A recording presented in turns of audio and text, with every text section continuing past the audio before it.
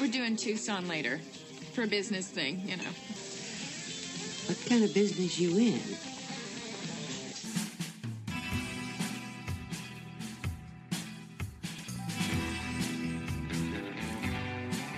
One career all females have in common, being a woman. Something's crossed over in you. When I'm good, I'm very good. But when I'm bad, I'm better. Fasten your seatbelts. It's going to be a bumpy night.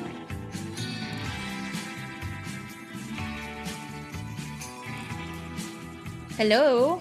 Hi, passengers. What's up? Yeah. Happy spooky season. It's October 1st. October. And what do we have today for our passengers, Kristen? Oh, we have the 2009 horror comedy Jennifer's Body. Yes, we do.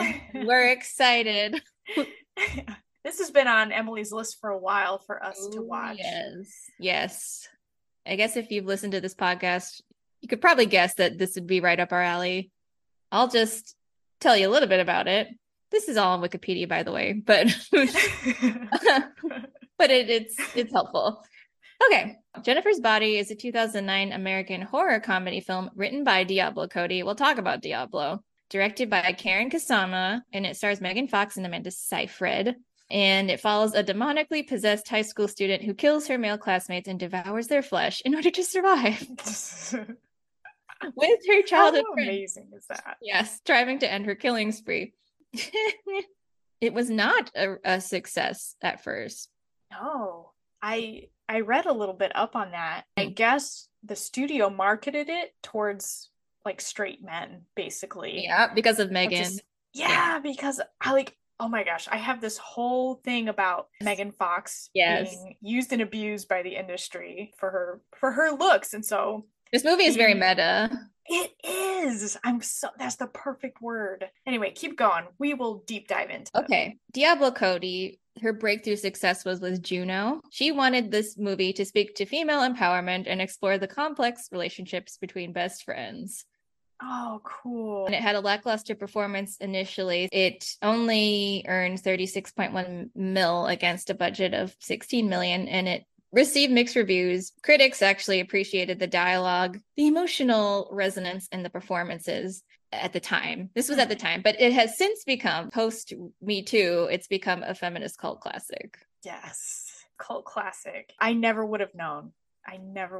Just like looking at even the images on the cover, like the DVD seeing at the library like 10 years ago, never in a million years.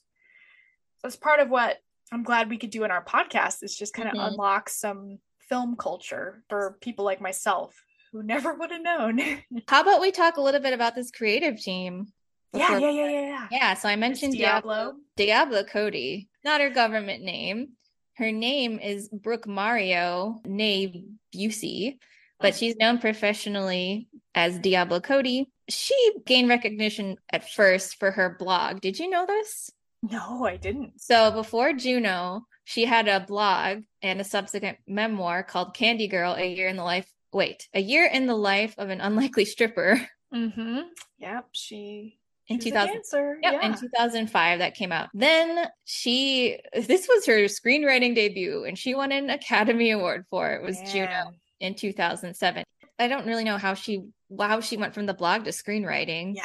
She wrote and produced and made her directorial debut with a comedy drama film Paradise in 2013. She's written and produced the films Jennifer's Body in 2009, Young Adult, which is really good. That stars Charlize Theron. It's really good. That was 2011. Ricky and the Flash, that has Queen Meryl Streep in the lead. Meryl Streep. That was 2015. And Tully in 2018. Again, that starred Charlize Theron. And she also created, wrote, and produced The United States of Tara, and that was starring Toni Collette. Yeah. And One Mississippi, and that was on Amazon Prime, and that had Tig Notaro, which she's one of my favorite comedians. Oh, I didn't know she's behind the Jagged Little Pill musical. Wait, what? There's a musical for that? Jagged Little Pill. That? Yeah.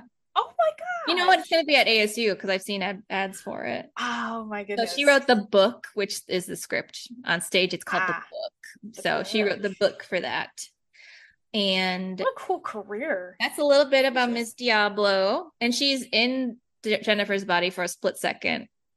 Wait, where? How? When they go to the bar, they just show her for a split second. She doesn't have any dialogue, but I think she's supposed to be one of the bartenders or something right before the fire breaks out. I was like, hey, there's Diablo. And as for Karyn Kusama, the director of this movie, her full name is Karyn Kusama, and she made her feature directorial and writing debut with the sports drama film Girl Fight in 2000. That starred Michelle Rodriguez in like her first film role. I love Michelle Rodriguez. Yep. So she won Best Director at Sundance for that in 2000. Wow.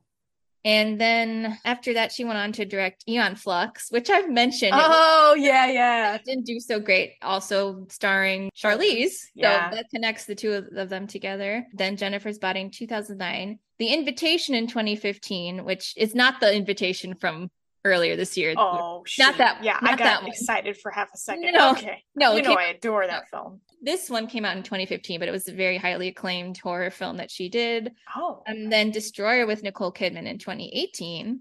And then she executive produces that show Yellow Jackets. Have you heard of it? Yes. Success on Showtime. Two very talented women my goodness. on this project. And then as for our stars, we have Megan Fox and Amanda Seyfried. Let's talk a little bit about these two. Yes. First of all, I mean, Megan Fox. I first saw her in a Mary-Kate and Ashley film. Oh my God. In the early 2000s. She was like the mean girl. She was the bitch. Of course. And there's this iconic quote. Oh my gosh, because she's like the spoiled rich brat daughter of the hotel owner, right? So good. She's like, I get what I want. And this winter break, I want Jordan. And like she goes after this guy named Jordan, who's, That's so good.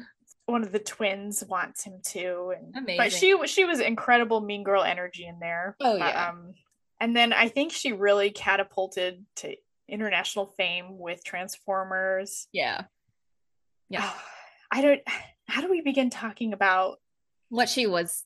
She was on the receiving end of so much undeserved hatred from men and women. She was treated really badly. I don't even know how to explain like how iconic her body is in those days. I mean, it still is, but this movie is called Jennifer's Body. So I think it was just like because this one was made after Transformers, right? Yeah, it was. So there's definitely some awareness. I just remember seeing spreads in magazines like Rolling Stone of her, like prowling around on this kitchen countertop, it was the body. Ass in the air. Yeah, right. But like, do you think she owns it? Or is it a curse? It's probably complicated. Yeah. She's talked a little bit more frankly about it in recent years post MeToo. She's also talked about how terribly she was treated by Michael Bay, especially, and just men in the industry. I've watched a couple of interviews with her, and she seems like a very intelligent, thoughtful woman. Right. She just happens to be stunningly beautiful. Yeah. With a beautiful body. Did you ever see her in the Teenage Mutant Ninja Turtle movies? No, I didn't. Oh my gosh. I think she was in 2, right? I have her info here. Yeah, go ahead. Let's do this. Her full name is Megan Denise Fox. She made her acting debut in 2001 in a film called Holiday in the Sun. That's it. That's it. Mary-Kate and Ashley movie. And she would have been like 13 or 14 in that as the main. Oh my gosh. She was working pretty consistently from the time she was a child. So she was working in numerous supporting roles in film and television. So she was in Confessions of a Teenage Drama Queen. Remember? Lindsay Lohan. And I think she was also the mean girl in that. She was. And then she was on an ABC sitcom called Hope and Faith. And I think I remember that. I think I remember that show. It was the names of the two women in it. Hope and Faith. Yeah. And that was on from 2004 to 2006. But then her huge breakout was in Transformers in 2007. So. Got it. And that was when I graduated high school. Hey. I was 06. Okay. Yeah. Prime time. Oh my God. So yeah, watching this movie with all the clothes, I was like, oh. the low-rise jeans especially that only Megan Fox can pull off. Ah, those damn jeans. 2007, Transformers, and then she was in the sequel in 2009. Then Jennifer's Body came out in 2009 as well. And then she did the Teenage Mutant Ninja Turtles movie in 2014 and 2016. And she has also appeared in New Girl, remember? Yes. She was temporarily on the show, I think, when Zooey Deschanel was on maternity leave. But she guested before that too, I want to say. But she's still working as well. This isn't her entire filmography, but we'll definitely talk more about her. And then Amanda Seyfried, I think her career was on an upward trajectory at this point. Both of these women worked from the time they were children. That seems to be kind of a running theme in our podcast. I'm just thinking of the Black Swan episode. Remember that?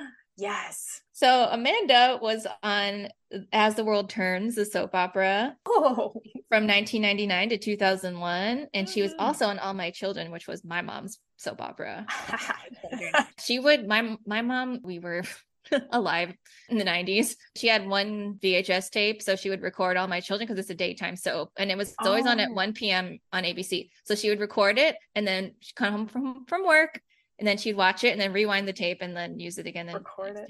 Oh, that's so cool. These were the days before SoapNet, because then we did get SoapNet, and I would watch All My Children with my mom at, I think it was like 8 p.m. Gosh, that's so fun. It was fun. But anyway, Amanda was on that. And then Mean Girls was in 2004. I think that's her like pivotal career maker. She and Megan, they're about the same age, and they were kind of like coming onto the scene, even though they'd both been working for years. They both were kind of similar-ish places in their careers in 2009. I think Megan, she had really blown up because of Transformers, like you said, but Amanda had Mean Girls, and then she was on Veronica Mars from 2004 to 2006. She was also on Big Love. I didn't know that. It was that polygamy show on HBO. Wait, I thought that was a reality show. No. Oh, okay. So I'm confused. There is a TLC show, but Big Love was the series on HBO. Oh, wow. And then, of course, she had Mamma Mia in 2008, and that would have been the year before this one. And she's, of course, done a number of things since then. Les Mis. I love Les Mis. I know you love I know. I'm the only one in the whole country that the whole world that feels that way.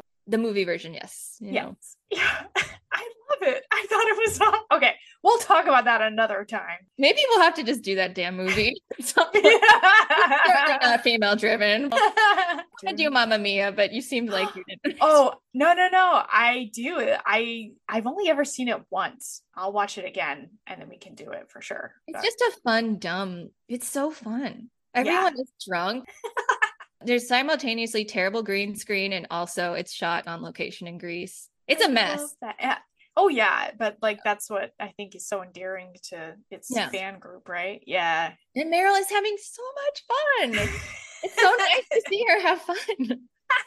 I love it. It just looked like that was the best shoot ever. We should do it. So much. It's got a great cast. Sure does. Anyway, so those are their ladies. Yeah. Our chief ladies on project. I was going to tell you with that Teenage Mutant Ninja Turtles thing. Yeah. I think it was the second one she was in. I still remember feeling so tense and angry in the theater because there's this part at the beginning where she has to like be in disguise in the airport or the train station or something like that. And it's this like sexy schoolgirl outfit. Oh, that's her disguise. Yeah, she would have been like in her mid-20s probably. Oh yeah, I mean, I'm all for female sexuality, owning your power, but it just felt like this studio manipulation drawing a male audience. Like I could feel it, and it was gross. Like that was just me, reading into it deeply, but I feel this fierce protectiveness. Like, I don't know, of just if seeing women objectified and whether they're in control of that or not. I think that's the point of power that I worry about. I don't know. How did you feel about it in this movie? I feel a different kind of power in this one. I read this article talking about how it's like the fantasy of a rape victim getting revenge. Rape revenge, thanks. Except that like she's supposed to be this victim and she's not. Like they turned it on its head, which I really like that.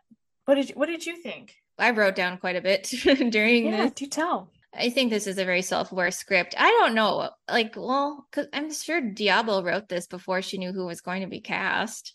Oh. I know writers will sometimes they'll be on set and be like, I'm adding this scene, I'm writing this in here now, because there's a lot of self-aware dialogue in this. Mm-hmm. Because you remember when they're in that bar and Megan Fox, Jennifer, she straight up says something like, your sexuality is your power. She says that to Amanda Seyfried. Remember when she like gropes her boobs? Oh yeah. Yeah. She's like this. So on top of being a feminist cult classic, this is pretty queer, this movie, really. Yeah, absolutely. It really is. But yeah, she gropes Amanda Seyfried and is like, this is your power. So that she's straight up saying your sexuality and your body is your power. She owns it. I'm thinking back to our Hustlers episode, Kristen. Oh, nice. The female gaze kind of thing? Well, the conversation we had about empowered sexuality. Yes. It's not an easy conversation to have because certainly not every sex worker feels empowered, right? Sure. Like loving their job. But that's why in that episode, I was like, it's important to let these women speak for themselves when we're talking about female sex workers, or in this case, female characters, or Megan Fox herself, right? Let them tell you what it was like to be them. I'd say the movie is very self-aware as exactly who she is and just the way she is shot, but it doesn't feel gross ever. I don't think it does. Yeah. How she's shot in this movie. So let's hold off on this conversation on what sexuality is in this film, because I think we kind of need some plot setup and character setup. Oh, sure. Before we really get into it. But I think this is a great glimpse into Megan Fox as a cultural figure in a certain point in time in 2009. And just, this was pre-MeToo, but it seemed pretty prescient at the same time of the things that Diablo was saying, was trying to say. Right. And certainly the director, Karyn. So, and Megan, I think, is really pleased with how this film has kind of been claimed as this feminist horror cult film / comedy. I love when they throw that in. It's funny. It's you can tell right away this is a Diablo Cody. This dialogue. Yeah. Some words and phrases have not held up. Definitely not. But yeah, overall, I'm sure everyone on that production team is really surprised how the public has changed to receive it. When Amanda did that show that was about Elizabeth Holmes, you remember? I forgot what it was called already, but she was doing a lot of promotional stuff for it. She did this thing on YouTube where it was like a retrospective of her work or whatever. And she talked about Jennifer's body. It was just really cool to see her talk about it. Are you talking about that CEO that Elizabeth Holmes? Sarah knows. When Sarah you said Holmes, I went straight to Enola Holmes. No, really different Holmes. Okay. So yeah, but she did. I remember she talked about Jennifer's body in that. Really? It was really cool to see her talk about it. Oh, cool. Megan has certainly talked about it since then too. I didn't know Amanda. I didn't know she was in this film. You didn't? Yeah. And her character's nickname being Needy, that was pretty on. Yeah. But I really died laughing at Adam Brody's performance as that shifty musician. Emo. And he was on the OC, right? Did you watch that show? I watched the first season. Okay. When he came on camera, and then when that other emo kid, Colin, showed up, I was like, Kristen would have had the biggest crushes on yeah, that would have been my exact a moody emo boy. Yeah, I would have been all over that. But what I found interesting, Emily, is that Jennifer doesn't get revenge on the people who turned her into who she became. No, Needy does. Which was really cool. And Needy did it, but why do you think she didn't go after the boys? That's a good question. I actually thought quite a bit about this. There was a line in the trailer that got cut out of the final cut, the theatrical cut, where Amanda Seyfried, Needy, says something like, "You're killing people." And then Jennifer, Megan Fox, says, "They're not people, they're boys." Oh, Jesus. But I was thinking, this film has been claimed as a feminist film. If you're trying to make a point about how women are treated, you just flip it and you show men being treated the way women are treated. This movie is called Jennifer's Body for a reason, because that skeevy band, treat her like a body. They don't treat her like a person, and they use her body, and that can be an allegory for any number of things. Sexual assault's the first thing that comes to mind, right? And they don't treat her like a person. So when she rises from the dead as a succubus from hell, she does not treat the men or the boys around her as people. She doesn't care. She's not, I need to get revenge on the people who did this to me. She's like, I will just treat the men around me the way they treated me at this point. That makes sense. And it reminded me of, I, crazily enough, have yet to see Barbie, but wow, you're in for a treat. I wanted to see it with you, but I can't because we're like oceans apart from each other. But I do want to prepare for it. I feel like at this point, Kristen, it's too late yet too early for us to dive into it because everyone's talked about it already. So I feel like we need to wait a bit. But there was a post and it was a man being like, I don't like how Ken is just, he only exists in relation to Barbie. And then a woman commented, oh honey, you're so close. That's the point. Yeah, Greta Gerwig is making a point. Like, this is how women are treated all the time, but now that it's the other way around, you're noticing, oh, this is actually pretty fucked. This is wrong. Yeah, like, is it? Oh. So I think it's what these filmmakers were getting at. I can see why women's and gender studies majors probably have taken to this film because I think it has a lot to say. Yeah. Why don't you lead us out? But let's get into it. Yeah. So it starts with Jennifer.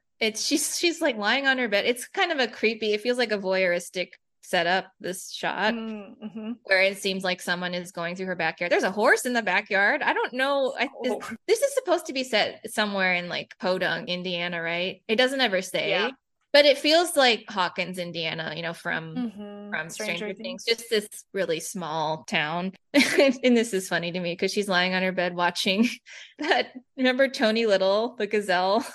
The commercial. No. That's what she's watching. She's watching that. Remember those crazy infomercials with the guy with the ponytail on the exercise I don't remember those. No, but it's funny because Diablo Cody had a joke about that in Juno. The Tony Little guy. She must have got such a kick out of him because you don't have dialogue, but you hear Tony Little talking about the gazelle. Like that's well, that's almost like Diablo Cody, like signing a painting. It's a Diablo Cody. So silly. There's jokes in there. It's so silly. And then I was just looking at Jennifer's room, Megan Fox. She has a big Fall Out Boy poster. Yeah, right behind her. I thought that was kind of parody-ish. But then you just see this quick flash cut of, and then you can see that Amanda Seyfried is, or Needy, right, in the movie. She's looking in the window and it's scary. So you're like, what? The first line is Needy saying, hell is a teenage girl. We hear it as there's a zoom in on Megan Fox's face. Hell is a teenage girl. I guess I'm not exactly perfect myself. But at least I have my fans. I mean, I get letters every day. Mostly from perverts and Chesters, but still, I'm kind of the shit. Needy is now she's incarcerated, but it kind of seems like she's almost in a mental institution or something. Yeah. She's in her room. This dialogue is so Diablo Cody. Needy's like, well, I get a lot of fan mail, mostly perverts and Chesters. What is that? Sorry for my naivety. I'm assuming Chesters is short for child molester. Oh, got it. Probably. And then, she's walking through the commissary and I'm like, yeah, she looks way too good for being in prison. Yeah, like she does. Rested, makeup. Hair looks great. She kicks that nutritionist in the teeth. Oh my God. That was so violent and unexpected. Yeah, that woman loses a tooth. She spits out a tooth because she says like, I'm a kicker. And then sure enough, we see her kicking a woman in the face. And it was like with supernatural force, which I mean, I didn't know, we don't know at that point yet that it's with supernatural force because the effect is so strong. I was like, it was really jarring. Yeah, I was expecting her to kick a woman in the face. Hang on. Yeah. The teeth. That was crazy. Yeah, it really was. And then they throw her into solitary and the song that we don't know yet comes on, but it's like an elevator music version of this song. And she's like, I hate this song. Yeah, it was piping through the speakers. Yep. And then she brings us back in time. I don't know how long ago this is supposed to have happened. Like, I don't know if it's supposed to be like a month or a year, but she sets up the scene for us. They're in a little tiny town of like 7,000 people called Devil's Kettle. And they're both in high school. These actresses were both like 22, 23, 24 at the time, but that's pretty common in casting decisions. They're in high school. One of the first shots we see of Jennifer is her in, is she in color guard or is she a cheerleader? She's color guard. I thought of you too. Because I was watching her technique as she's flipping the flag around. Is she doing it right? Oh, I mean, yeah, every high school does it different, but I was like, oh, I would have tucked my elbows. Like, okay. She had kind of what we call chicken wings going on. That was funny to watch Megan Fox doing color guard. But has this flush of like innocence, right? Yeah. This look of like, I'm just a girl doing a little sport. Wow, is she beautiful though? She really Oh is. my gosh. And Amanda's up in the crowd. Isn't she waving at her? She's like, oh my God. And then the Asian girl behind her, who was also in Juno, her name in this movie is Chastity, but in Juno, she's like, she's the one in Juno who's standing outside the abortion clinic. Oh, with the sign? Yeah. Oh, See, Diablo like hooking up her people. Because like another person, so J.K. Simmons, who plays the teacher in this with the hook hand. Oh, yeah. He was Juno's dad. So I think Diablo was just hooking up her friends and stuff, which is cool. Yeah. Her friend behind her like taps her and goes, "You're totally lesbian gay." People found it hard to believe that a babe like Jennifer would associate with a dork like me. Sandbox love never dies. We're totally lesbian gay. What? She's my best friend. Yeah, what did you think of that? Yeah, I'd say she kind of is lesbian gay. I think we're all lesbian gay for Megan Fox. Honestly. And she's like, no, shut up. We're just best friends or whatever, which, okay, sure. Yeah. That's where the whole complexity of friendship comes in. Competition and friendship and lust and all of these things. It's, you know what? Elena Ferrante fucking wishes she could.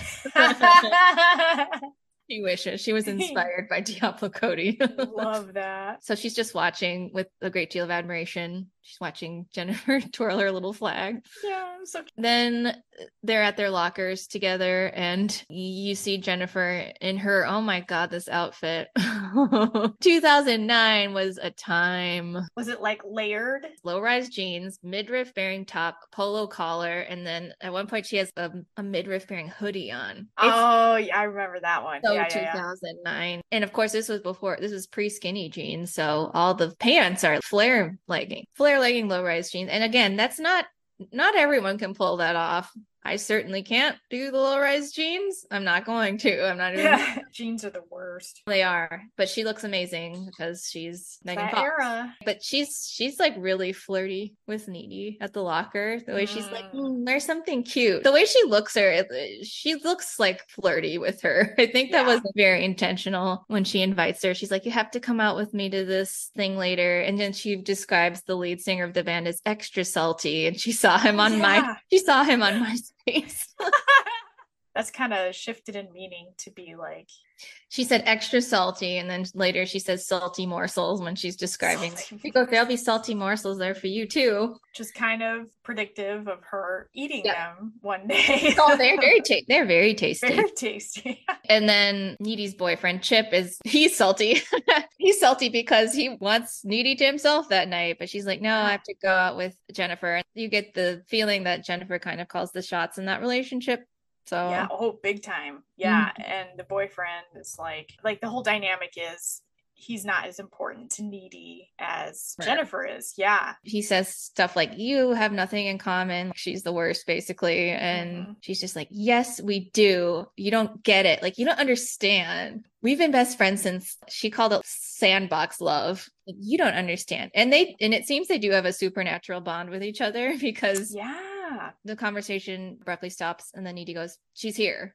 And he's right. How do you know that? And sure enough, she's there. They sense they have this weird supernatural connection. And this is this Diablo Cody. She's like, Jennifer shows up at the door and she's like, it smells like Thai food in here. Were you guys fucking? Oh yeah. I was like, what? What is wrong with why? That felt very Diablo Cody. It was weird. And then they get into a shoving match, or it seems like, playful at first, but then Jennifer shoves her pretty hard. Yeah, it's like a dominance thing. Yeah, it's a weird thing they have going on. And then they go to that club, which I think is called Melody Lane or something. Yeah, Diablo Cody, you see her for a split second. She just looks, I think she looks right into camera and she doesn't say anything, but she looks like a cool bartender. Nice. Gross Chris Pratt shows up. I'm so glad he was barely in this movie. Yeah. And it's alluded pretty overtly that he and Jennifer had a sexual relationship. And she's underage and he's like a police officer. So, ew. And then Jennifer gropes Needy pretty hard. That's right. They go up and meet the lead singer. He's like, we have to go meet him. And it's freaking Adam Brody. Yeah, it's all parody. They put Yeah. him in emo make. Guy liner, the hair. Yeah. His gum chewing was so annoying to me. I didn't even notice it. Oh, it was so gross. He's Yeah. probably supposed to be obnoxious. Jennifer, she has to go get them some drinks, and she's I think they're like 9/11 shots, and they're like red, that white, and was blue. so fucking weird. Oh my God. Was that supposed to be? I think it was supposed to be parody on like how the nation handles tragedy. How long after 9/11 were there like country songs about it and movies about it, like, capitalizing on the tragedy of that? She's like, you have to drink it really fast or it turns brown or something. Gross. They were like uneven, the shots were. So Jennifer goes to get shots, and again she's like using her sexuality to get what she wants, because they're supposed to be underage. They're clearly adult women, but they're playing teenagers. And she's like, well, how are you going to get booze? And she's like, I forgot. She says something about her tits. But while she is getting those drinks, Needy overhears the band members, the Adam Brody and whatever, his bandmate, talking about Jennifer in a really disgusting way. Yeah. But we don't understand the significance of what they're saying yet. Yeah, they're just commenting on, like, oh, do you think she's a virgin or not? And like being really gross about it. Needy goes up to me and she's like, excuse me. She's like, that's my best friend. Actually, yeah, she is a virgin. She is way too good to be sleeping with trash like you. But we as an audience know, oh yeah, Jennifer, she has another line where she's like, oh my God, Diablo, where she's like, I'm not even a backdoor virgin anymore. She's like, and it really hurt. And what did she say? She's like, I couldn't go to some event the next day. She's like, I had to sit on a bag of frozen beans. Yeah, I was like, oh God. Diablo Cody. Yep. So we know, and then we find out later, Needy says something like, Jennifer hasn't been a virgin since junior high. So we know that she's not, but we don't understand why this gross band is fixated on whether or not she's a virgin. Sing their key song. Through the trees. Through the trees. Needy and Jennifer are just staring at each other like they're in love with each other. They hold hands, don't they? Yeah, they're holding hands, and Needy looks at her like she's in love with her. Yeah, just admires and loves her. I mean, she does all the things that Needy's too afraid to do. But then like something weird happens where it seems like the lead singer is hypnotizing her. Is that what it is? I think that's what's supposed to happen, because she gets that weird dazed look, and then after the fire that breaks out, spoiler, when they're outside, she's in this trance like state. Remember? Yeah, and she gets in the van. Which is very upsetting to me. Hey, yeah, me too. Because, I mean, I think it's intentionally supposed to be unsettling for all women to watch these two friends and then having one of the friends be like, I'm going to get in the van, it's fine. And these like, 5 men. Yeah, that last look as they slide the clothes was just... It seemed like she was really in a daze. I agree. It feels like she's been roofied. Then Needy is very upset, and we get that last very haunting look between them before the van door closes.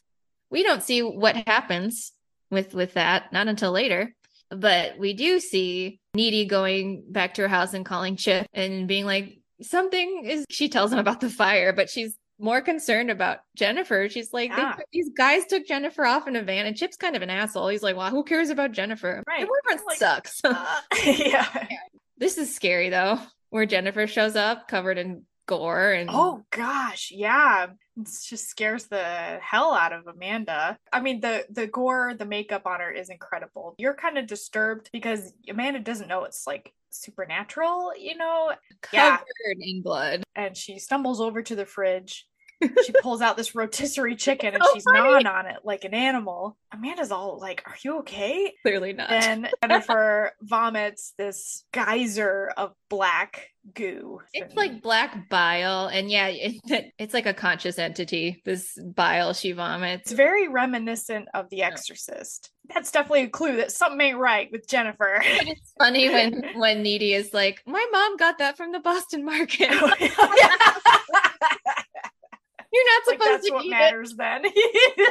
That was crazy. So amazing. It's crazy. Yeah, she's like tearing this chicken carcass apart. You know what? You go for it, Megan Fox. She was not concerned with looking hot here. But it is really scary when she shows up and she just smiles at her creepily. It's really scary. That was so iconic. Yeah, that like blood-stained smile grin. Doesn't say anything. It seems like she sniffs Needy, like she's gonna eat her at first. Oh, you're right. And then she basically spares her. But I didn't know that at the time. I was just like, oh, sensual. Yeah, it was hot. Needy runs away and she grabs her flip phone. It's so good.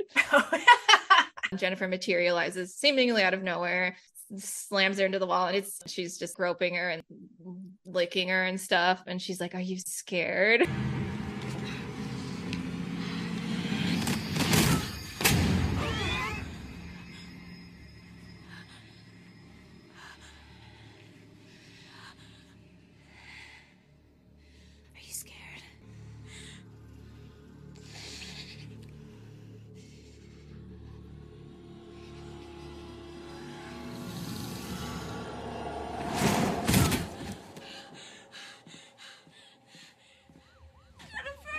That's one thing she needs, is her prey has to be scared. So, she was thinking about eating her, but she just couldn't because she loved her too much. Right. And she even says that later. She's like, oh, I just couldn't bring myself to hurt you. Yeah. So it's like, oh, true love conquers all. And then she just vanishes. She's gone. So then it's the next day at school and Jennifer shows up looking very good. She's looking very fresh. Oh, yeah. Glowing and beautiful, but we don't know why yet. Mm-hmm. But she's acting like nothing happened. And Needy's like, what the hell? What was that all about last night? Yeah. Then she even tells her boyfriend, like, oh, yeah, Jennifer showed up last night and she vomited this black vomit. He doesn't really believe her, right? No, he doesn't. And Jennifer's like, yeah, she's acting like nothing weird happened at all.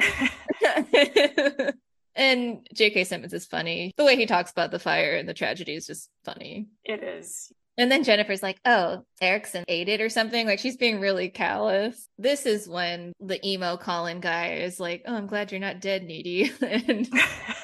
And Chip seems jealous. He's like, well, I'm deep and soulful too. I'm just not an obvious poser about Poser. Yeah. You remember the word poser? But this is so silly. It's like this crazy long, crazy tracking shot of this football. Yeah. And like this badass music is playing. The shot I remember the most out of the whole film. I'm like, Karyn Kusama. I don't know. I don't know why they wasted it on. Why this shot? Yeah. And not onto Jennifer. I wish there were more shots like that where you're like, oh, this is something special. And then I just wrote, this man is 35.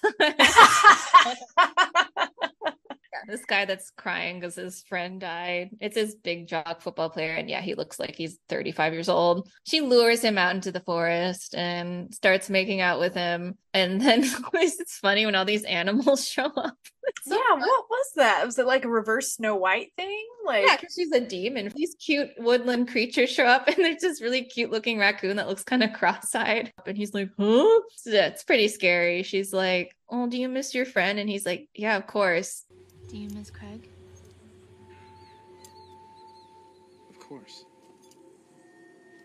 Well, you're gonna see your buddy really soon. What, you mean like in heaven someday? No.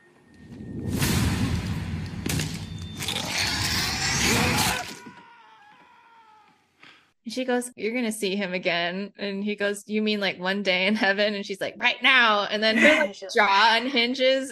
It's a great effect. I think it's held up pretty well. She eats that man alive. She's a man eater. Then we switch to Needy's house. And her mom is played by Amy Sedaris, which is funny. She has a little pet ferret named Spectre and he's white. Oh, cute. And then like Jennifer calls her on the phone and yeah, there are some pretty great lines in this. She's like, I'm having the best day since Jesus invented the calendar. Oh yeah. I feel so scrumptious. You know what? You should be happy for me because I'm having the best day since like Jesus invented the calendar. Jesus didn't invent the calendar. Whatever. And there's that iconic shot of her lighting her tongue on fire. Yeah. That's become iconic. It has. And then she straight up says, I'm a god. And Needy's just like, what the hell is going on?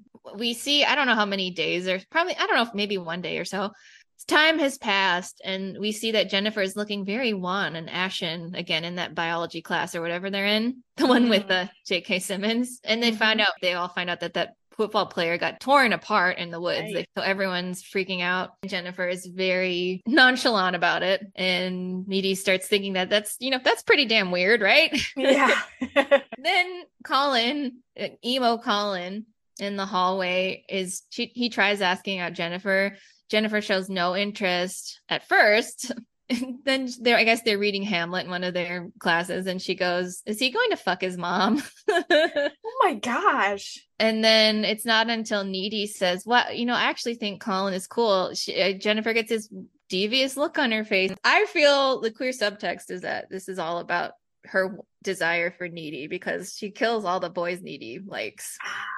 Because she wants Needy for herself. Yes. Okay. Because the way she looks at Needy, it's very, I don't know, lustful, I guess. And you're right. She doesn't decide to go after him until after Needy. Yeah. Needy says that she looks at but not just because you could say, oh, it's just because she's malicious and wants to hurt her friend, but it's the way she looks at Needy. It seems like she wants Needy. She has some feelings for her, and then she's like, okay, then I'm gonna take this guy out. Yes, ma'am. You want to talk about both one, Crystal? Okay. I guess Jennifer gave him this address in this remote area. So he is bopping along in his car, rocking out his emo jams, and it's just getting shadier and shadier, like the neighborhood. This was crazy. This weird development block. Where yeah. was And there was like, I don't know, there's like nobody on the street. And so he's looking around, he gets inside the house, and then he finds her, and it's this cozy spot with candles. She lit like 30 candles. Yeah, which I mean, to us looks kind of like sacrifice, like a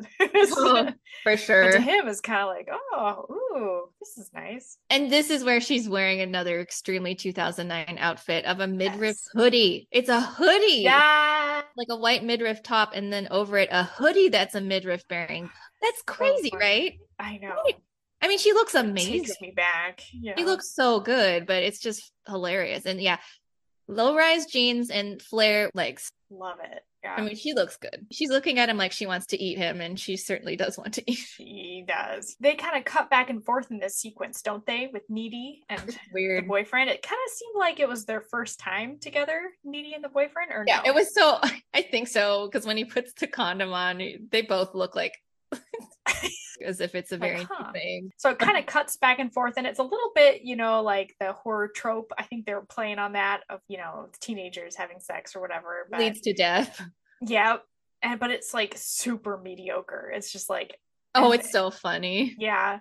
And Needy, she has that supernatural attunement, and she can tell something's going down with Jennifer. So she has to get up and leave. I was like, why are they intercut? That just, again, felt very queer that it was as if they're having sex with each other. Jennifer and Needy are wishing they could. Yeah, they're using a stand-in. Yeah. It just made it seem, because like Needy's not into this sexual encounter at all. She's making all sorts of noises, but she's thinking about Jennifer and seeing Jennifer. Yeah. Right. And then her boyfriend says something like, "Is it too big?" I was like, you wish. Oh my God. Oh, this is scary when she actually kills Colin, breaks his arm, and she says, "I need you frightened." I need you frightened. I need you hopeless. Oh. And then she says, "I need you hopeless." That's chilling. And that's how she felt. Yep. And then there's that great shot of it's her behind some like a drop sheet, because it's like this empty development, and you just see her devouring this person from behind. This classic horror imagery. And then you see her lapping up his blood. Like, it's gross. She's like ripped his guts out, and she's just lapping up the blood. Like she's cupping her hand, just like ripping his guts out. It's funny. It's nasty, yeah. It's nasty, but it's kind of funny. I don't know. It is. His entire torso is just like a cavity. The practical effects were really good in this movie. They did. It looked pretty good. I wonder how long it took them to set that shot up. I know. That would be kind of fun, right? Oh my gosh, yeah. I mean, I'm sure they have the best jobs. Like, it would be fun to play the dead body, but it would also be fun to be like, I'm eating this person. Oh, goodness. After this is when, oh my God, this is when Needy goes to bed and Jennifer is waiting in the bed. Oh, okay. Yeah, tell us about this. That was effective, though. She like turns on the light, lays down. There's like two or 3 seconds of quiet. And hi. Hi, Needy, enough with the screaming. You're such a cliche. But we always share your bed when we have slumber parties. Hey. And Jennifer's just like, why are you so dramatic or something? She's like, I'm so tired of your screaming or whatever. And of course she looks great. She's rejuvenated because she Feasted. partook of human flesh. And so she's Mhm. like looking extra glowed up. She's in like tiny little booty shorts, or I don't even think they're like underwear. Sleep shorts. She's looking very seductive and come hither. And she successfully seduces Needy. Yeah. What was her motivation? She just wanted to? I don't think she wanted to eat her. I guess so. I guess the desire, that's been progressing the whole movie has kind of reached that fever pitch. Because she makes it clear, because she tells her everything that happened after this. And she says, I couldn't bring myself to hurt you. I don't think she's trying to eat her to death. I think her inhibitions are gone. She just wanted to have sex with her. They start going at it, and she seems way more into it. Needy seems way more into this than she was with Jim. Oh, absolutely. Even just the littlest moment with Jennifer is way more meaningful than the whole time with that friend. The way Karyn Kusama shot this, there's like extreme close-ups, and then Needy, she gets on top. She wants it, she's the lead on that. She's like, wait, like her reality catches up to her. She's like, what are we doing? And this is where Jennifer tells her everything that happened after she got in the van. This was so upsetting. I had to fast forward what actually happened. Because like Megan Fox is giving the performance of a lifetime, where you're reminded, even though this is like horror comedy, she's this scared girl. There's still a lot of comedy in the dialogue, which is interesting. I caught some of her narration, which was funny because it's Diablo Cody. She goes, okay, so you remember the night of the fire? I got really messed up. And those guys from Low Shoulder, totally evil.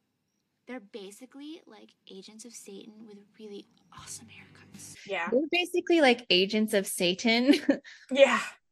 And then I did hear her say, I've never even done sex. And the way she said that was funny. I've never. Yeah, because she's like trying to be like, I'm a virgin. I don't know what I'm doing. You should find someone who knows what they're doing. And the ritual's only going to work if it's a virgin, or, We need to talk about the significance of those. Yes, I mean, the ritual works because their band becomes uber famous. As far as her, so if she had been a virgin, she would have died. Yeah. But because she was sexually experienced, she came back to life more powerful than ever. So I'm like, okay, well, what's this commentary on purity standards? And exactly, there's a premium on female virginity. But in this story, actually, no, it benefited her to have been a sexual being before, because it comes back to life more powerful than ever. Absolutely. It kind of turned that whole virgin sacrifice on its head. Because she says, I knew what I had to do to be strong after she rises back from the dead.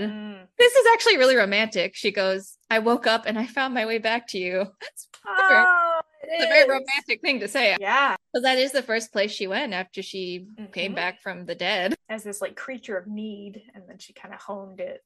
Yep.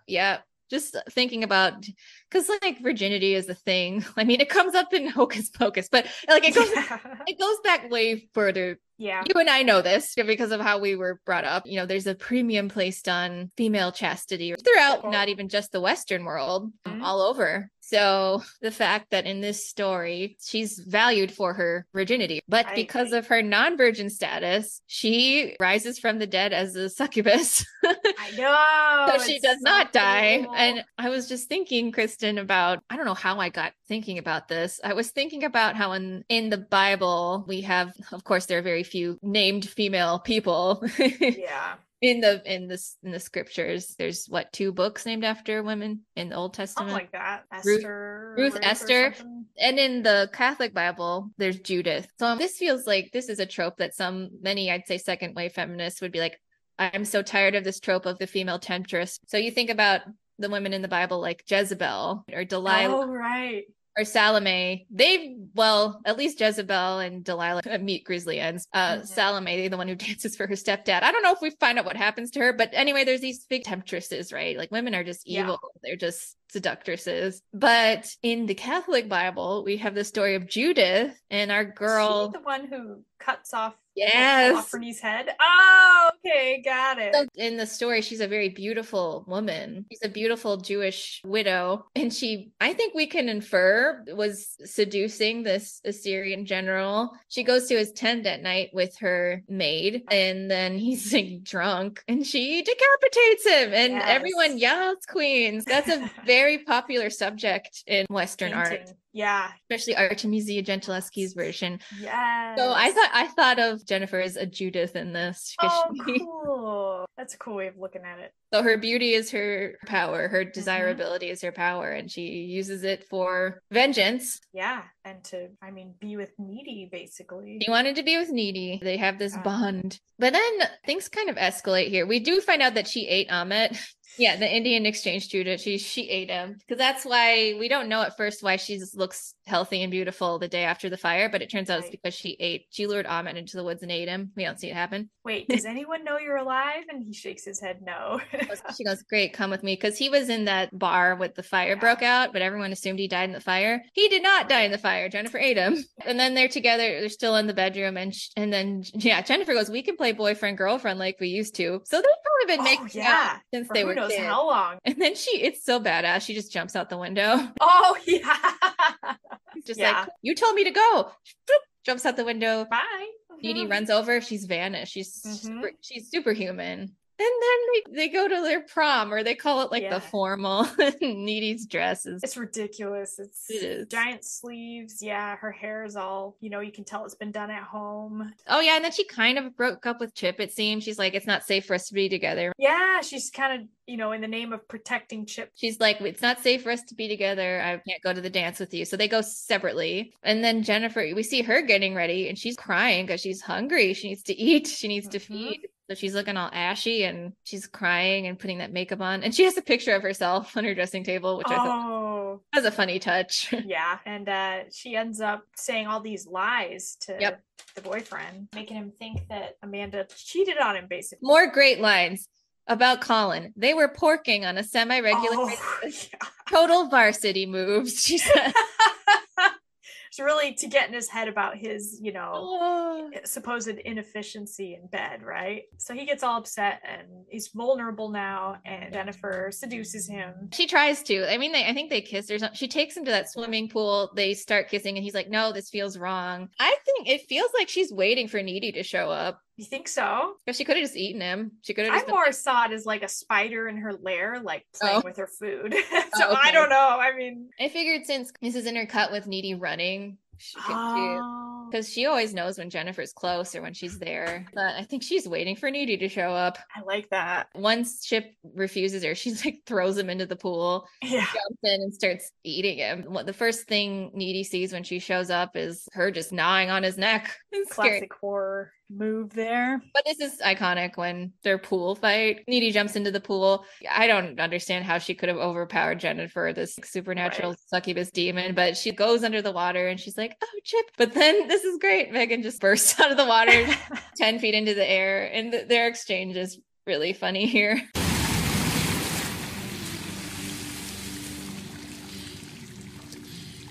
She can fly. She's just hovering. It's not that impressive. God, do you have to undermine everything that I do? You are such a player hater. You're a jerk. Wow, nice insult, Hannah Montana. You got any more harsh digs? You know what? You were never a good friend. Even when we were little, you used to steal my toys and pour lemonade on my bed. And now I'm eating your boyfriend. See? At least I'm consistent.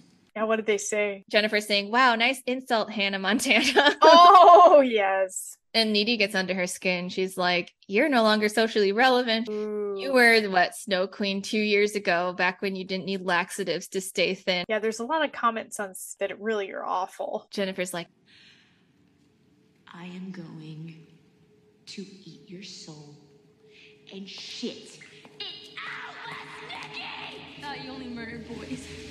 I go both ways. I'm going to eat your soul and shit it out. Needy goes, I thought you only ate boys. And here's our confirmed bisexual queen. She goes, I go both ways. Yes. And then Colin stabs her with a net pole thing. I don't know how it's so sharp. But pool skimmer. But her reaction is so funny. She's just like, ow. Yeah, just like, got a tampon. Rips it out, jumps out the window. Chip dies. Boo-hoo. Bye. Yeah. You kind of sucked. He's upset, but he never believed her. And at the very end, he's like, I'm sorry, I didn't believe you. Like, great, cool, thanks. Then Needy is out for revenge. And this is when it comes. So now we've come back to how the movie started, where Jennifer's watching Tony Little on her TV. On the Gazelle, is that what it's called? Yeah, it's called the Gazelle. Check it out. She shows up. She like jumps through the window. Glass shatters everywhere. And they get into an epic fight on the bed. There is crazy screamo music, isn't there? There's rock music. It's great. Needy pulls out a box cutter. She's like, do you know what this is for? Cutting boxes. You know what this is for? It's for cutting boxes. Do you buy all your murder weapons at Home Depot? God, you butch. And then Jennifer's like, of course you buy all of your weapons at Home Depot. You're so butch. Oh, yeah. It's very self-aware. It's totally queer. But then, yeah, like you said, there's that scene. It's kind of sexy where they're just floating in the air over each other on top of each other. Flipping all around. But then Needy rips off the BFF necklace and Jennifer totally deflates. She loses all of her power. She falls back on the bed and then Needy stabs her in the heart. And there's that line which is so stupid, where she just goes, my tit. No, your heart. My tit. Oh yeah, she's like, no, your heart. Was that like some allusion to like my body? No, Jennifer's body. Nice effects here, because as soon as she dies, she needed to feed. She didn't get to eat chips. That's why she was weak, right? Or vulnerable. She's vulnerable. She needed to eat, because when Needy breaks in her room when she's watching Tony Little on TV, she's looking really ashen. But when she dies, she gets her color back. Then her mom comes in and you're like, oh, oops. Murdered your daughter. Sorry. Who I've been best friends with since we were 4. Right. And then does that cut back to the prison where she's in solitary? Yeah. Okay. But then she's like, turns out if you get bitten by a demon and survive, you absorb some of their powers. And then it shows her levitating up to because she's in that solitary cell, but there's like a window really high up in the cell. She floats up there, breaks out. And there's an awesome sequence that we see kind of over the credits where she takes her revenge on Adam Brody and his douchebag bandmates. Yep. Yeah, don't forget too, when she's running across the prison yard, she's in her bunny slippers. They made sure to show that. I thought was a good mix of, like little girl vibes mixed with powerful woman. Yeah, interposed with the credits, she finds the band who is, their song had become the anthem for a mourning town after the fire tragedy, and she goes to their hotel, right? It looks like they're in Vegas or something, and they're out girls clamoring to get coke or something. Yeah, they're doing drugs and taking this is back when people had camcorders, because nowadays you just be filming all this shit on your phone. She kills them and it's satisfying. We see the crime scene photos and some security footage where we see her walk by and she pulls her hoodie down. Kiki, what are your final thoughts on this? Superb film. It's definitely the kind where you watch it, you're like, that was fun, and then you move on. It's not a life changer for sure. I can see why it's gained its cult following. Yeah, I don't know, it offers a great deal of food for thought. That's a very specific pre-MeToo lens that these filmmakers had. These are both women, both female filmmakers, Diablo Cody, Karyn Kusama, and this was like Megan Fox at the height of her popularity. I think this is a fascinating pop culture artifact. Yeah, absolutely. And it's good. It's really well done. It's funny. It's sexy. It's scary. It's a lot of fun for sure. Yeah, absolutely. Make it a movie night. Watch it. Let us know in the comments below what you think about it. We hope you enjoy it. We hope you've enjoyed this episode. I know I've had a blast talking about it with Miss Emily. Me too. What do we have coming up, Kiki? Oh gosh. Do we want to tell people what episode we're toying with doing? Yeah, we're playing with this idea. We're playing with it. So don't hold us to it, but we're kind of thinking about artists like Lana Del Rey and Taylor Swift who have made long form songs with videos. Mm-hmm. We're playing with it because I'm obsessed with Lana Del Rey, and my sister is a major Swiftie, and Kristen you're more of a Lana girl, right? Yeah, I'd say in general, nothing but love for them both. We've kind of been toying with like doing Crimson Peak. I would love to do The Invitation now that we talked about it. Yeah, that'd probably be fun. Super fun. Not Karyn Kusama's. No, unfortunately. Invitation. And we mentioned Practical Magic, Oh, yes. Us, we mentioned. I think there were some other ones there, but yeah, those are more of the spooky times. And then we have other films, excellent film selections for later on as well. That we Stay tuned. Stay tuned, passengers. Hey, if you're not following us on Instagram, you should. That's where we drop new episodes all the time. And Emily does a fantastic job with the thumbnails. Just follow along. Female Driven Podcast. Follow us, like, subscribe, DM. Yay. If you so choose, comment, whatever. We'll answer. Yep. Thanks, everybody. Thanks. And all the stars are just like little fish. You should learn